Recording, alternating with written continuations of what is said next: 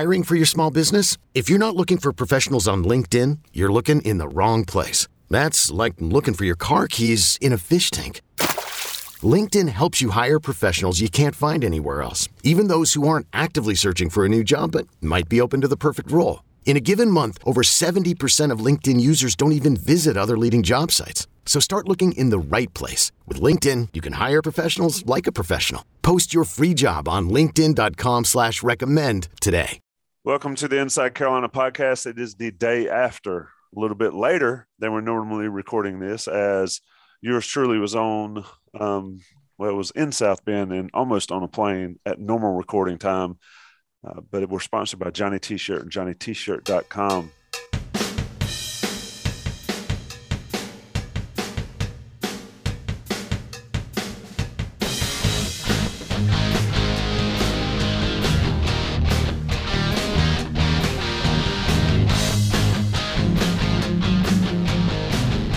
With the day after Notre Dame edition comes Buck Sanders, Jason Staples. They are the experts. I'm just the one hanging on by a thread. Living on a prayer is more like it this morning, trying to get back to North Carolina. Buck, I'll come to you first. I tweeted it during the game at some point. I've seen this movie before, and you and I both have seen that movie on Saturday night more than we care to imagine. Overall thoughts? Well, we were just talking about stats before we went on air, and I haven't looked at last year's all the numbers, but for this year, we have come across the one particular movie we're in, like defense collapses number 4, basically. And it's the same movie every single time. Now, the defense played a lot better against Virginia Tech than it did against than in the other 3 losses. But what's significant about this movie we've been seeing is this year, and I think for the most part last year, is you can tie almost every single loss into one massive system failure on run defense, and run defense just fell apart. 250 yards thereabouts in 3 of the 4 losses this year. And then last year, I think most of the losses UNC had, the opponent had over 200 yards rushing as well, but I'd have to go back and look at that. Don't hold me to that just yet, but it's clear that in this particular year, in the year of our Lord 2021, when nobody can stop, or when UNC cannot stop run defense of the opponent's offense running the ball, they got a real good chance of losing that game. And against Notre Dame, what was the most disheartening was that even, they had 2 quarterbacks. One of them is kind of a statue and not known for running the ball, and the other one is more of the quick twitch quarterback runner guy. Even the slow guy, the statue, was, running all over the UNC's defense. They couldn't tackle him. They couldn't catch him. How is that even possible? So, for the rest of it, I think North Carolina has most of the other pieces. They could use a better offensive line. They could use more wide receiver weapons. They could use a little bit more firepower in the running back room. But for the most part, all of those things ticked against Notre Dame. They checked all those boxes as far as production goes. For a second there, Buck, I was about to ask you, aside from that, Mrs. Lincoln, how was the play? I mean, you're saying, they could get better here. They could get but 550 yards, even with the deficiencies that they have on offense against Notre Dame, that's not chicken feed, so they've got some pieces. This team has got some talented pieces, but none of those talented pieces are going to matter much until they can find out how to stop somebody when they're running the ball. When teams load up and just decide to pound North Carolina and run the ball on them, they're going to lose. And that's just what we're living with today, and what we've lived with for the most part in all of this year. Yeah, Notre Dame, I don't have stats in front of me. They doubled their output, I think, on the ground. Season output on against Carolina. Kyron Williams was ridiculous. I mean, the run, everybody saw the tackle in the middle of the line there on that run, but that run still ridiculous, 91-yard run, and that broke a lot of backs. But yeah, Notre Dame just did exactly what they did last year. They just leaned on Carolina, get a couple fortunate breaks in terms of flags. And I'll say this, you're not getting calls in Cameron Indoor Stadium and you're not getting calls in Notre Dame Stadium. Don't put yourself in position to have to need them. And Carolina did that. Jason, let's talk about the defense. I said we were going to go good, bad, ugly. Well, the defense takes up the bad and the ugly.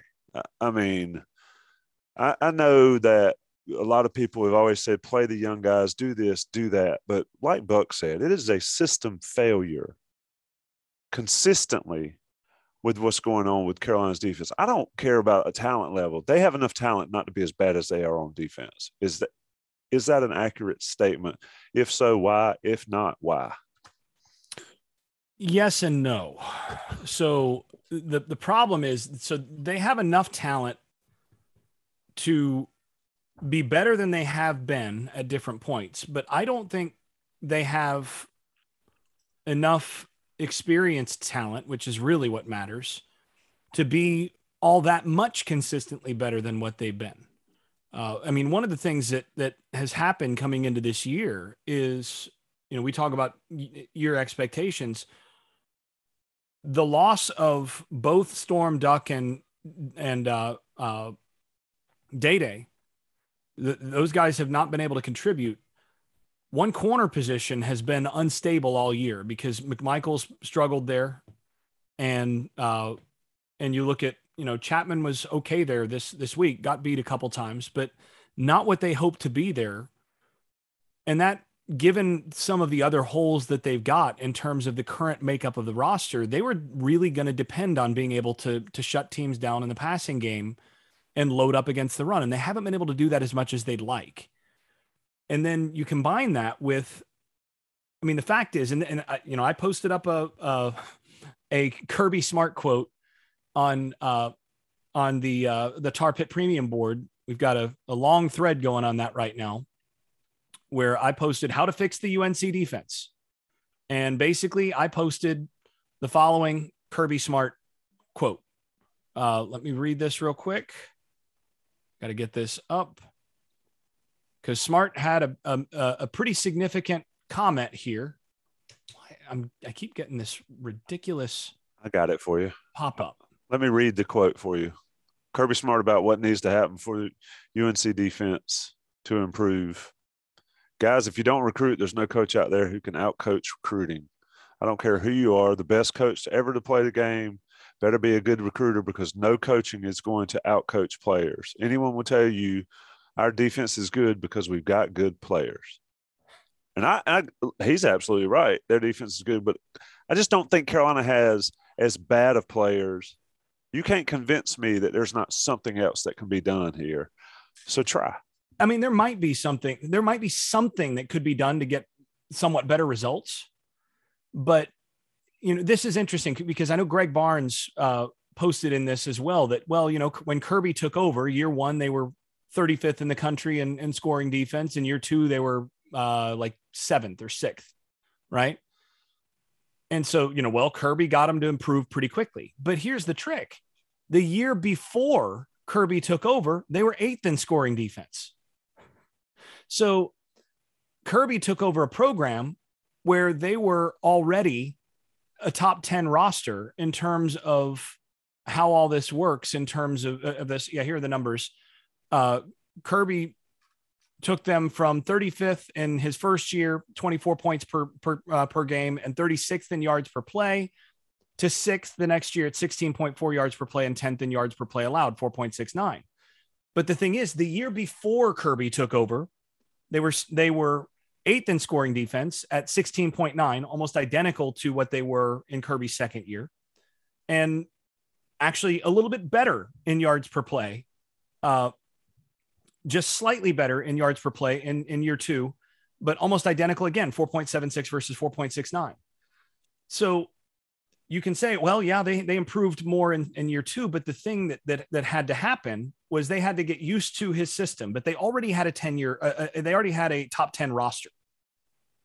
What's happened at Carolina is Mack and Bateman and that defensive staff took over a top 75 defensive roster. I don't think there's any way around that. They didn't have talent in the places that are most important. Most specifically, they didn't have a whole lot of talent on the defensive line. I talked to Mac when he first came in. I was at practice when Urban Meyer came in and did all of this, and I was on the field listening to those guys talk as well. And Urban's sitting there going, "You guys got a pretty good football team here. You got no defensive line, but you got a good football team." And that's basically where they're at. Well, the thing is, defensive line is one of those positions that takes a little while to build. And what we're seeing right now is they haven't finished that building process. They've got one right now that's pretty dang good defensive lineman, and that's Miles Murphy. They got a second that's a good player in Vohasek. After those two guys, can you name me a defensive lineman that's made a play this year? Ritzy, maybe. Not many. I think the defensive line had 4 tackles. Yeah, Ritzy has flashed a few times, but he hasn't really. He hadn't played enough to do more than flash. Right. He's flashed a few times where you're like, oh, that guy he's going to be good down the line. But he also, there are times where it's like, he's clearly a puppy. He's a guy that you look at and you're like, man, he's going to be a problem next year. But again, what do you see next year? Right now, and, I don't want to throw specific players under the bus in terms of just physical stuff, but there are a couple guys who, when I see them on the field, when I saw them on the field yesterday, I knew that Notre Dame was running right there. It's like the ball's going right there. Yep. Because that guy is going to get pushed out of his gap and they're going to run right there. Well, yeah, you can be a better defense than that. And you can find ways to cover that over to some degree. But at the end of the day, football and defense comes down to you got to win your matchup. And if you can't manage to win your gap in run defense, you're just going to get bludgeoned. There's no reason for teams to do anything else. And right now they're a player or two short on the front 7 or front 6. I mean, the way that everybody plays now, they're a player or two short from being able to do what they need to do to control the line of scrimmage. And the margins in college football are razor thin. I mean, all you have to do is look at Clemson, right? Clemson the last 6 years has been untouchable in ACC play. How many losses do they have this year? 3, including 2 ACC losses. And you're talking about a Clemson team that they beat Florida State by 60 2 years ago? They'd have probably beaten them by that much last year, maybe more. I mean, they beat the brakes off those guys. That was a 1-possession game on Saturday. Yep. 1 year different. Exactly the same in terms of 80% of Clemson's roster. They lost 2 really key players on offense that turned out to matter an awful lot. Actually 3, I'd count Amari Rogers in there. And then they lost their defensive tackle, Brian Brzee, number 1 overall recruit in the country in the 24/7 composite 2 years ago. And you're looking at some things that have changed for them to where all of a sudden they go from untouchable to suddenly vulnerable. Still won the game this week. But the fact that it was that close after the gap that we've seen the last few years, are you kidding? That tells you how razor thin the margins are. North Carolina is not on the margin of being Clemson, say, and then they're where they are. It's the margin between being really good, talking about 10, 11 wins good, and fighting for a bowl. And again, it's 1 or 2 players. I mean, I still think if you had Storm Duck out there healthy and you had Bo Corrales out there for the offense this year, North Carolina probably right now has 1, maybe 2 losses. Because it changes that much. Now, we're playing what ifs. But that stuff matters. And Buck, I know you're looking at me like, I don't know. But I mean, think about what a difference a single outside receiver that has a great rapport with Sam Howell and a guy that you can just throw some jump balls to. Think about what a difference that would have made for the offense in the Virginia Tech game, for example, where a couple of those jump balls turned out bad. One of them got picked. Think about the difference on some of these. So they're really close on margin, even though they're getting their brains beat in certain statistics. Again, I think they're closer than they are far away. There are some big concerns. I mean, I think the linebacker play has just killed them this year. You can see how much they miss Chaz Surratt as an eraser. And we talked about this, we've talked about this before, but they've missed Chaz Surratt as an eraser of mistakes, first of all, because his speed could erase some problems. As a pass rusher, because they haven't been able to rush the passer without him. And just in terms of being able to diagnose and periodically create havoc and get tackles near the line of scrimmage. 2 of the plays that have been mentioned so far in this conversation, Tommy, you mentioned the 91-yard run. And Buck, you mentioned the quarterback taking off, the statue of a quarterback taken off for a 21-yard touchdown. The same player was responsible for both of those plays. The same linebacker was out of position, got poor eye discipline, moved out of the way, and then wasn't fast enough to make up for it there. That guy's in position on those 2 plays. You're looking at probably a 4-yard loss on the one and a 2-yard gain on the other instead of touchdowns. That's how close things are. Here's why I'm giving bad you fundamentals and bad eye discipline from the linebacker position. Here's why I'm giving you the hairy eyeball on some of this. Okay. I make a lot of the same arguments you're making with my friends, people that I text with. I make a lot of those same arguments, but there's one area, and I led with this, that North Carolina has consistently been the suckitude at, and that is defending a running quarterback or a quarterback that's willing to run. He doesn't have to be good at running the ball. He just has to take off with it on occasion. And North Carolina's defense is screwed. I mean, that's my complaint. Now, part of the reason I'm laughing so hard right now is this is almost verbatim one of the questions that comes into me for my Florida State coverage. I mean, like clockwork, and it's come in since 2007. Well, yeah, but through when they were really good. Everybody struggles with it. Everybody struggles with it, but you look at the numbers, and I went back and looked at the 2020 numbers while a lot of your dissertation was going on, and North Carolina was losing the games that they lost, you could look at it, they were within a stone's throw of giving up 200 yards rushing in every single one of them. The games that they won, they did fairly well stopping the run. And it's too much of a pattern there to blow it off as, we need 1 more player, 2 more players, if so-and-so wasn't hurt. Notre Dame had Kyle Hamilton was out. Maybe one of the best safeties in college football. He's sitting over there on the bench doing nothing, holding a clipboard. NC State, who North Carolina will match up with and who will clobber UNC unless North Carolina can get a hold of a running quarterback situation. They got Peyton Wilson and Isaiah, is it Moore? I think, sitting on the sideline over there. Everybody has attrition. Everybody loses really good players. Everybody would like to have 1 or 2 more 5-star players helping them out here and there. But there's a pattern with UNC, and that is if you've got a quarterback who doesn't mind getting tackled, 10 or 12 yards down down the field, and he's willing to run the ball, then you've got a great chance of competing with North Carolina.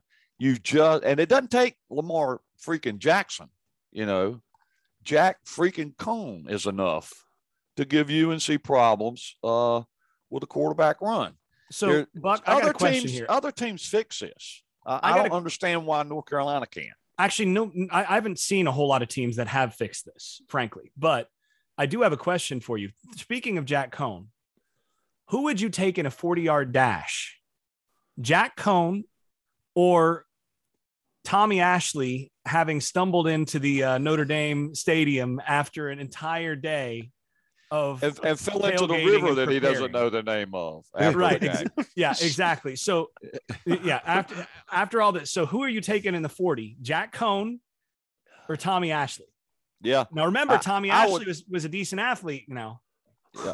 I'm going to have to put them both on a digital stopwatch before I put any actual money on it. So you might be able to use one of those non-digital ones with the minute with the minute hand goes the second hand there. Yeah, sundial. Ha, that's funny. Y'all are killing me. Here's my issue with the defense. All right, we're talking about a certain player that's messed up and gave up 2 touchdowns. Well, there's others sitting on the bench, and I know what you say about the young guys. And you can stun them and all that stuff, but let the dogs eat. Let these guys get some run. They got to have experience at some point, or we're going to be having the same conversations next year. You can't play them before they're ready. They will be worse next year if you play them now when they're not ready. They will even be at this point. Worse. Yes. Even at this point. I'll just say this. We're past the bye week. I'm just going to say this. 8 games into the season. I've been enjoying the past few weeks watching University of Florida's Twitter fans freak out about the quarterback situation down in Gainesville, where Emory Jones has been consistently starting games. And then they've got this guy, Anthony Richardson, AR-15, who is he's a really talented true freshman. And he's come in and he has flashed some tools now, but he's come in more controlled environments where he can flash those tools. And basically, as Florida has struggled this year, and did I say Emory Simmons? Emory Jones. Yeah, Emory Jones. They got Emory Jones down there. Not playing the best at quarterback, and they've lost some games. And basically the fan base has been flipping out, and you've had media just basically badgering Mullen about why aren't you playing the better quarterback? And Mullen was basically saying he's not ready for that role. We're playing the guy that's better right now. And finally, they started Richardson, and their fan base was pretty confident that they'd put up a better showing against Georgia. And Richardson went out there and looked like a true freshman against Georgia. And looked worse, as he should, as you would expect, right? And looked worse than Jones. Now, do Miami's quarterback, right? Freshman. Well, and you look at Miami's quarterback. When he took over, he cost them 3 games, really. So you're looking at that situation where when these coaches are basically in practice and they're seeing these guys, and I know for a fact that guys like Silver and Kedrick and Bingley Jones and these guys, this coaching staff wants to play those guys. They would prefer those guys be on the field. They want those guys to take those jobs. If they haven't taken those jobs and they're not playing, the reason they're not playing is because they're not close to good enough to be able to take that other guy's job. And if they're not, then what that's going to mean is, first of all, you're going to get worse performance in the interim. And if you're allowing certain bad habits to develop as guys are not quite prepared, then you end up having habits you have to coach around down the line. So, look, if I'm on this coaching staff, I'm doing everything in my power to get the younger guys that I know are more talented on the field as quickly as I can, because I feel like I can win with those guys more quickly. If I'm not playing those guys, it's because I'm confident that that if I play them, it's actually going to be detrimental, not only to the present, but to their future. And you have to teach these guys how to prepare. You have to get them doing things in terms of good habits in order for them to play. And here's the thing. They're playing a bunch of young guys. They are. But they're playing the young guys that are ready to actually get those reps. I mean, riddle me this. Have you seen the snap counts from yesterday? Riddle me this. Why has Ritzy played 17 to 20 snaps basically all season, while Silver, who had the same recruiting rankings coming in, hasn't? Is this Silver just actually had a higher ranking, but right? yeah. Right. Yeah. He wasn't as ready to play. I mean, I didn't think so coming out either, but I mean, his ceiling might be higher, but he wasn't as ready to play. Why is it that Ritzy walks through the door and he's playing, while Silver, who came in with the same ratings, early enrolled at the same time, doing all this, why is he not playing? Is this a matter of like, well, they just don't want to play young guys? I think Ritzy playing is kind of evidence that they would kind of prefer those guys to be on the field. But what that tells you is Silver hasn't gotten to the place that Ritzy is at. And I'm telling you this, like I said, there are times where you watch Ritzy on the field and you go, man, he's going to be good, but he's still a puppy. You can see right there. Yeah, still a little bit of a puppy. That cost him a little bit. And so you have to work him in and do it in places where it's going to help the team and help him. I'd rather see a puppy poop on the floor over and over than an old dog that I've taught how to do it right for 4 years do it. I will say this. From my outside position, there are 3 or 4 guys, I'd say 4 guys on the defense that I would like to see a younger player take his job next week. And I think that they could be better if that happened. I mean, they would be, if the young guy was even close to as good as that guy right now, I would want that young guy to play, because I think in 2 weeks they'd be way better. Don't we recall on week 9 of last year, Carolina's playing Wake Forest. Wake Forest is up 21. They let the young guys get out there and they play. Well, they let 2 young guys get out there who had already been getting a few reps and were really close to ready. And they said, this guy is not outperforming our freshman. We're going to give him a chance. Right now, it may be time to do that. I'm not ruling that out. Like I said, there are about 4 guys on that defense that I would like to see replaced by a younger guy. Right. Like I would like to see young guy take all of his reps. And I think they'd be better. I think they'd be better for it. But again, having been in coaching meeting rooms, I know this discussion where it's like, man, would just such and such just finally be able to, know which gap he's supposed to be in so that I can play him? Because I know the day he knows his assignment, we're going to be way better than when this senior, who, man, I love him with all my heart, but the guy can't play. I just want that guy to. Are you seriously telling me that the coaches would rather Des Evans? Jeez, I'm dying here. Would rather Des Evans not be on the field right now?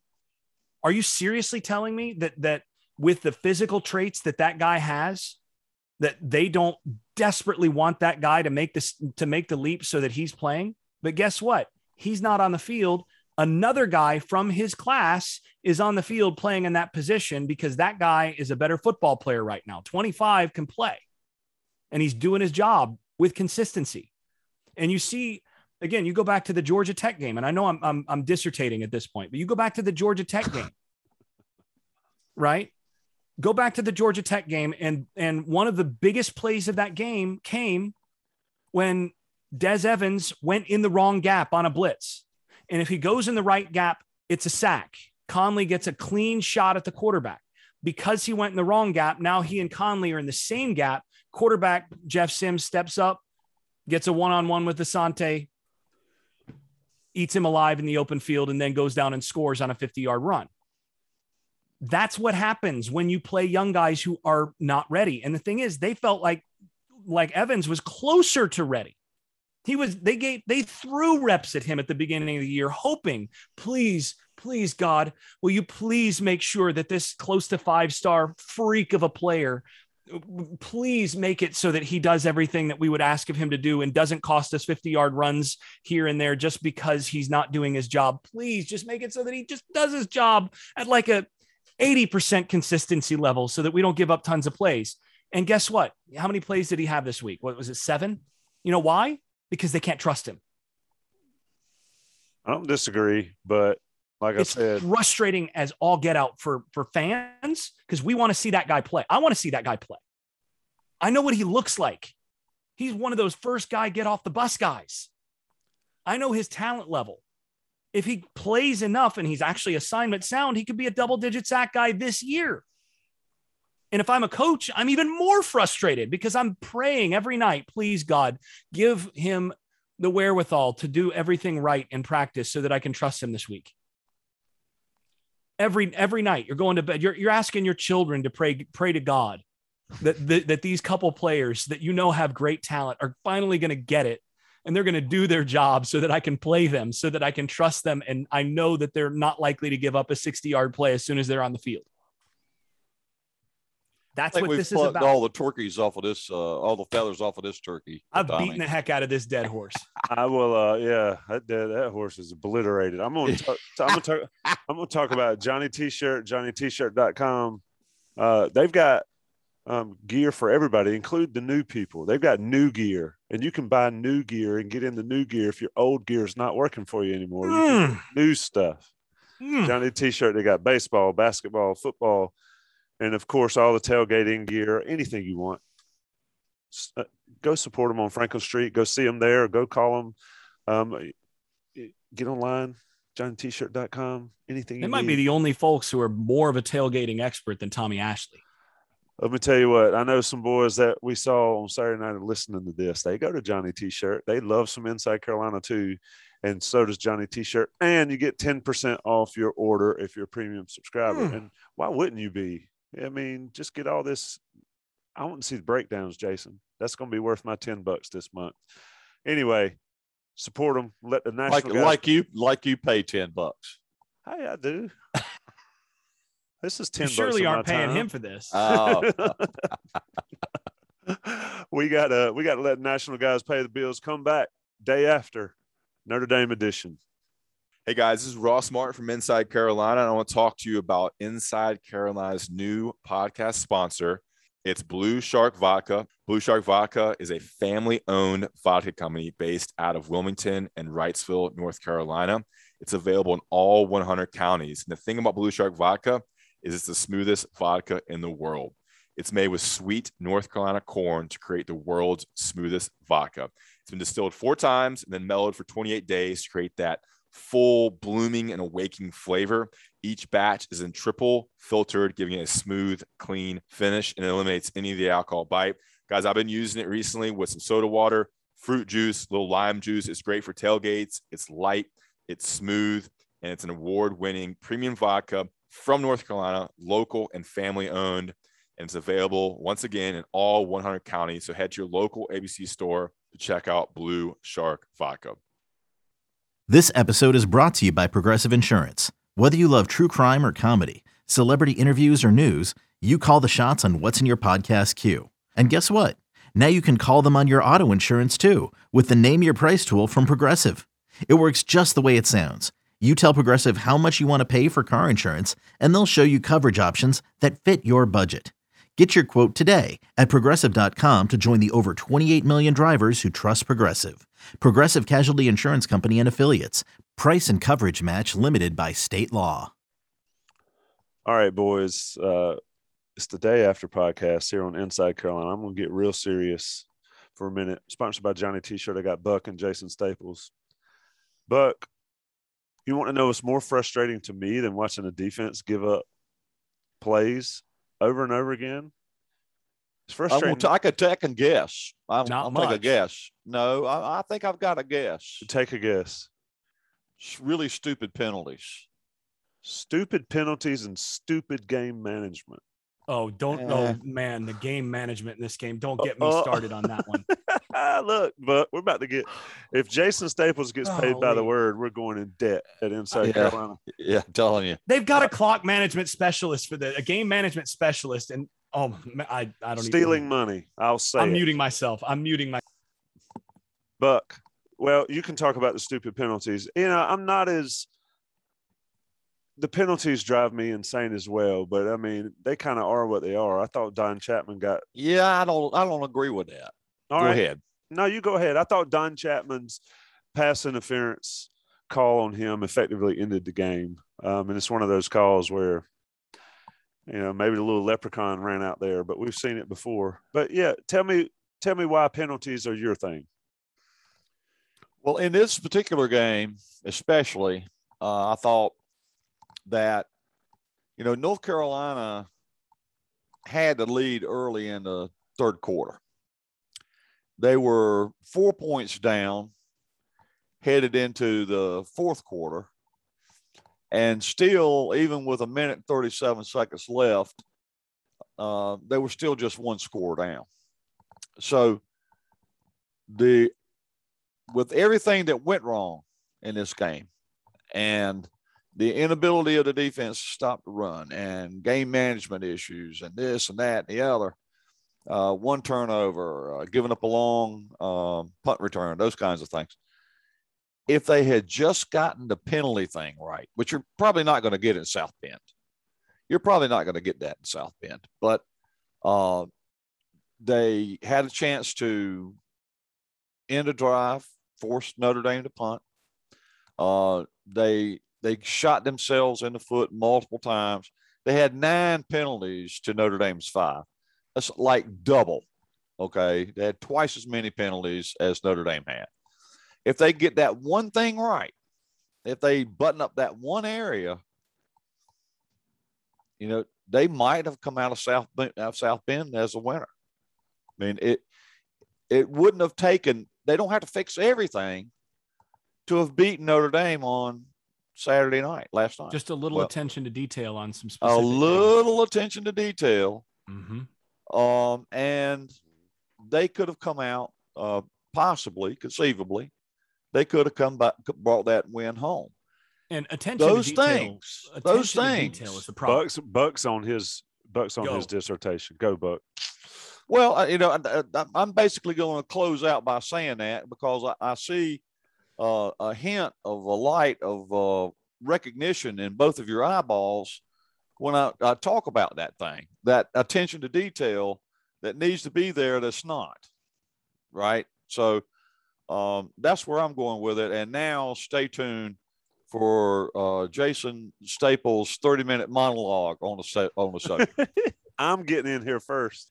Okay. The attention to detail, who's it on? It's you get what you allow. Head coach. It starts at the head coach because this is attention to detail on the defensive side, on the offensive side, and in special teams, and in game management and clock management. Come on. This is attention to detail across the board that is not good enough. And Jason, I'll let you go on for more, but that is an observer of the program. That is what is most concerning. It's not the talent level. The talent level is going to be there. It's not a lack of execution once in a while or a lot. It is the attention to detail to the stuff that it's not that difficult to get under control. And what's frustrating is, as I just walked through, this game was tight. Yep. I mean, it could have been tighter, but you're talking about they had the lead in the third quarter. They're down by 4. They could have tied it up again, but they were forced to kick a field goal there. And that they're still only trailing by 1 score all the way to the final minute of the game. And so you don't have to fix everything. Fix a few things and you could have made a big difference. And last week against Notre Dame in South Bend, you would have made a difference and won a game that you ultimately lost. So, and it's the same stuff over and over and over again. And it is. And again, what I was referring to in terms of just a guy being out of a gap or this or that, some of that's personnel. No question. As I said, there are certain situations where I know if that guy's in the game and he's in that spot, their teams are running there. That's happening. On the flip side, though, going back to what we talked about before, Tommy, in terms of Mike and I breaking down offensive line stuff. That's attention to detail on just base technique, on basic stuff, from stance to basic fundamentals on the kick, basic fundamentals on hand placement, basic fundamentals on not lunging, all these things. And like you keep saying, you get what you allow, you get what you tolerate. What's happening to me, the systemic problem that I see, and this is a coaching issue, and this is why I was saying it's a both and kind of thing. It's like sort of, when you asked your first question about, can this defense, shouldn't this defense be better? Yeah. Could they do anything to make this defense better? Yeah, probably not schematically, but if every position coach were that much more intolerant of small detail mistakes that have to be happening in practice, and certainly are happening in games, there's your fix, your more immediate fix, other than just upgrading talent. When you're seeing linebackers consistently have poor eye discipline and over pursue and then allow cutbacks, like on that 91-yard run, when you see linebackers stepping up on the run play, kind of skipping forward with their feet with false steps, that's just straight up stuff that you should be drilled. You should be drilling out of those guys every day. When you see the offensive line making some of the technique mistakes that they make, when you see receivers making some of the technique, these are things that are tolerated. So you get that stuff. This is attention to detail. But beyond that, what you were talking about, Buck, they were down one score, all this. They shouldn't have even been down one score, because you just go single game management thing. End of the first half. You have a third-year starter at quarterback who decides with 22 seconds on the clock with no timeouts. He breaks contain in the pocket, has every opportunity to throw the ball away or to just, put it in a position where maybe one of his guys in the end zone has a crack at it way up in the air. And if not, it's in the third row of the seats. And now you get 3 shots at the end zone before you kick, or at least 2 shots at the end zone before you have to kick a field goal. He decides to runs 11 seconds off the clock. Now you're at 7 seconds. Attention to detail would say that the average play in college football takes just over 4 seconds. And if you're going to run some sort of jump ball or that sort of thing into the end zone, that is expected to take between 3 and 5 seconds. There's 7 seconds on the clock. This is a catch, throw it up, give your guy a chance. Why do you kick a field goal with 7 seconds left?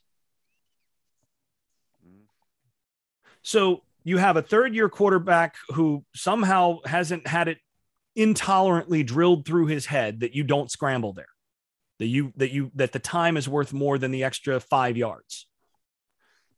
Then you have a coaching staff that decides, scoring touchdowns is cool, and it would be nice to have a chance at that. But what's better is just kicking a field goal with a couple extra seconds left on the clock. Yep. Fourth and a half yard to go on your own 27 with under 11 minutes left in the game. If you can't get that half yard, you're losing the game anyway. You need to be able to get under center and quarterback sneak it for a freaking half yard, keep the ball, and then go down and score. Instead, they punt, and now they're no longer down 4, right? Yeah, so over and over again, some of these things, kicking a PAT down 8. Now you're down 8. Like what? These are things that are unforced management errors that are just boiling down to detail stuff. And again, you've got a guy who's supposed to be making sure you make the right calls on these things. End of the game. You're down by 10. Kick a field goal. I was screaming, just kick a field goal. Exactly. Your only shot here, your only shot is to kick a field goal, get an onside kick, and complete a Hail Mary. even if you score a touchdown and then you get the onside kick, you're not going to have the time to kick the field goal because you're going to be kicking it from like 70 yards. I mean, these are not hard decisions.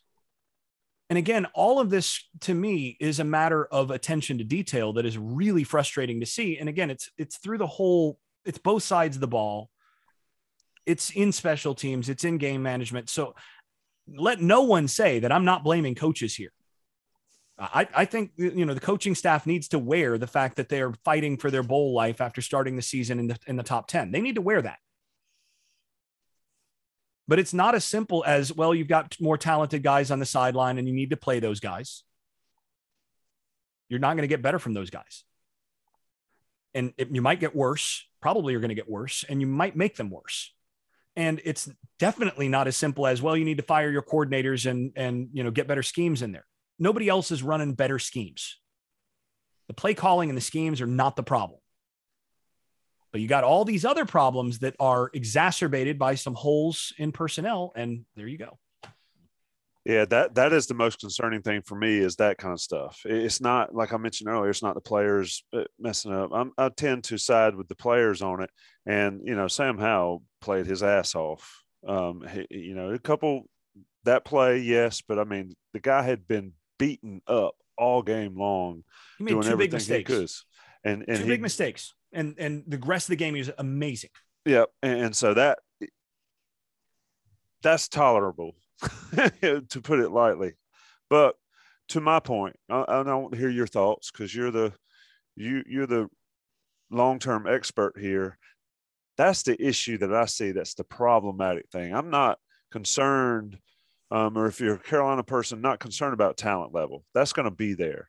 But all this other stuff cannot keep happening, because even if Carolina has the best talent in the country, if you have these attention to detail issues, you have these time management issues, it's going to get you beat in a big game. And it's not going to have anything to do with talent at that point. What sayeth you, Buck, so we can wrap this bundle of joy?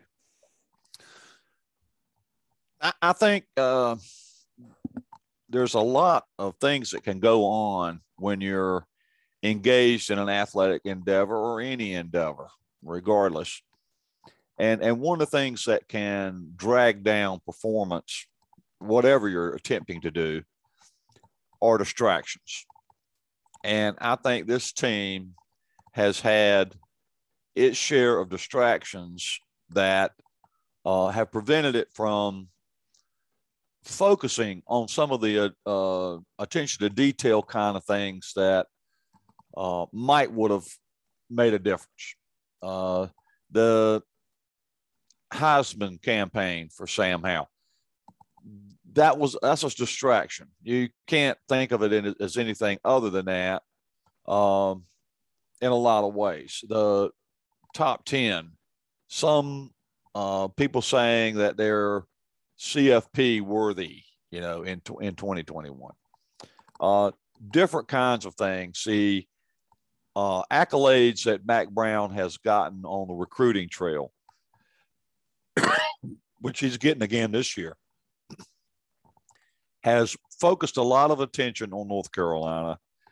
And you can believe that their rivals have been paying attention to that stuff. And so I'm not going to excuse anybody or give anybody a pass on any of this stuff. But, from personal experience and just watching other people attempting to do things, to play at the level that North Carolina wants to play, and I believe ultimately we'll have the talent to play at that level, you have to have tremendous focus. You have to be focused on what it is you're trying to accomplish and what it is you're trying to get done. And I just don't think North Carolina is there yet. And that's players, coaches, everybody involved, in terms of focusing on the simple things, the tasks at hand, game management, penalties, all that sort of thing. Focus on that, and I think they'll be fine. Other than that, I've got no words of wisdom for you. Makes sense. I mean, something's got to change. We didn't talk about it. Something I was going to mention, though, before we get out of here. And Jason, if you haven't followed, please share it. But go back and look at Notre Dame pre their bye week and since their bye week and see what happened and see how the difference they've played. So changes can be made. You don't have to completely junk everything, but tweaks and coaching staffs can make changes that greatly affect how young men play the game. This has been fun. It's been a little different doing it cooled off and not right after on Sunday morning, but we'll get back to that. Who was cooled off? Cooled off. Yeah, this is cool. We're chill tonight, drinking nice glass of ice water and all that stuff. And Sunday evening, the Braves are exploded in the top of the first, it looks like, or in the early innings. But yeah, we're going to get back at it because Carolina and Wake Forest, the underdog Wake Forest, coming to Kenan Stadium at noon. Take the over. Hammer the over and the Deacons, I would think, at this point. But it'll be interesting to watch. And, of course, this crew will be back on Sunday to talk about it at the day after. Gentlemen, it's been fun. As always, guys. Yep. Rate us, review us, subscribe. Johnny T-Shirt and JohnnyT-Shirt.com. Like us on YouTube. You get to see our pretty faces on the YouTube stream. Be good. Be well. Okay, picture this. It's Friday afternoon when a thought hits you. I can waste another weekend doing the same old whatever, or I can conquer it. I can hop into my all-new Hyundai Santa Fe and hit the road. Any road. The steeper, the better. Because my all-new Santa Fe is available with H-Track all-wheel drive, so I can hit the trail without a worry in the world. Heck, with 3 rows and best-in-class rear cargo space, I can pack the whole family in with all our gear. We've got available dual wireless charging for our phones, so we'll never lose touch with civilization, and we won't lose touch with the primordial power of Mother Earth. So which is it? Waste the weekend or do something a little more epic? And conquer it in the all-new Hyundai Santa Fe. Visit HyundaiUSA.com or call 562-314-4603 for more details. Hyundai, there's joy in every journey.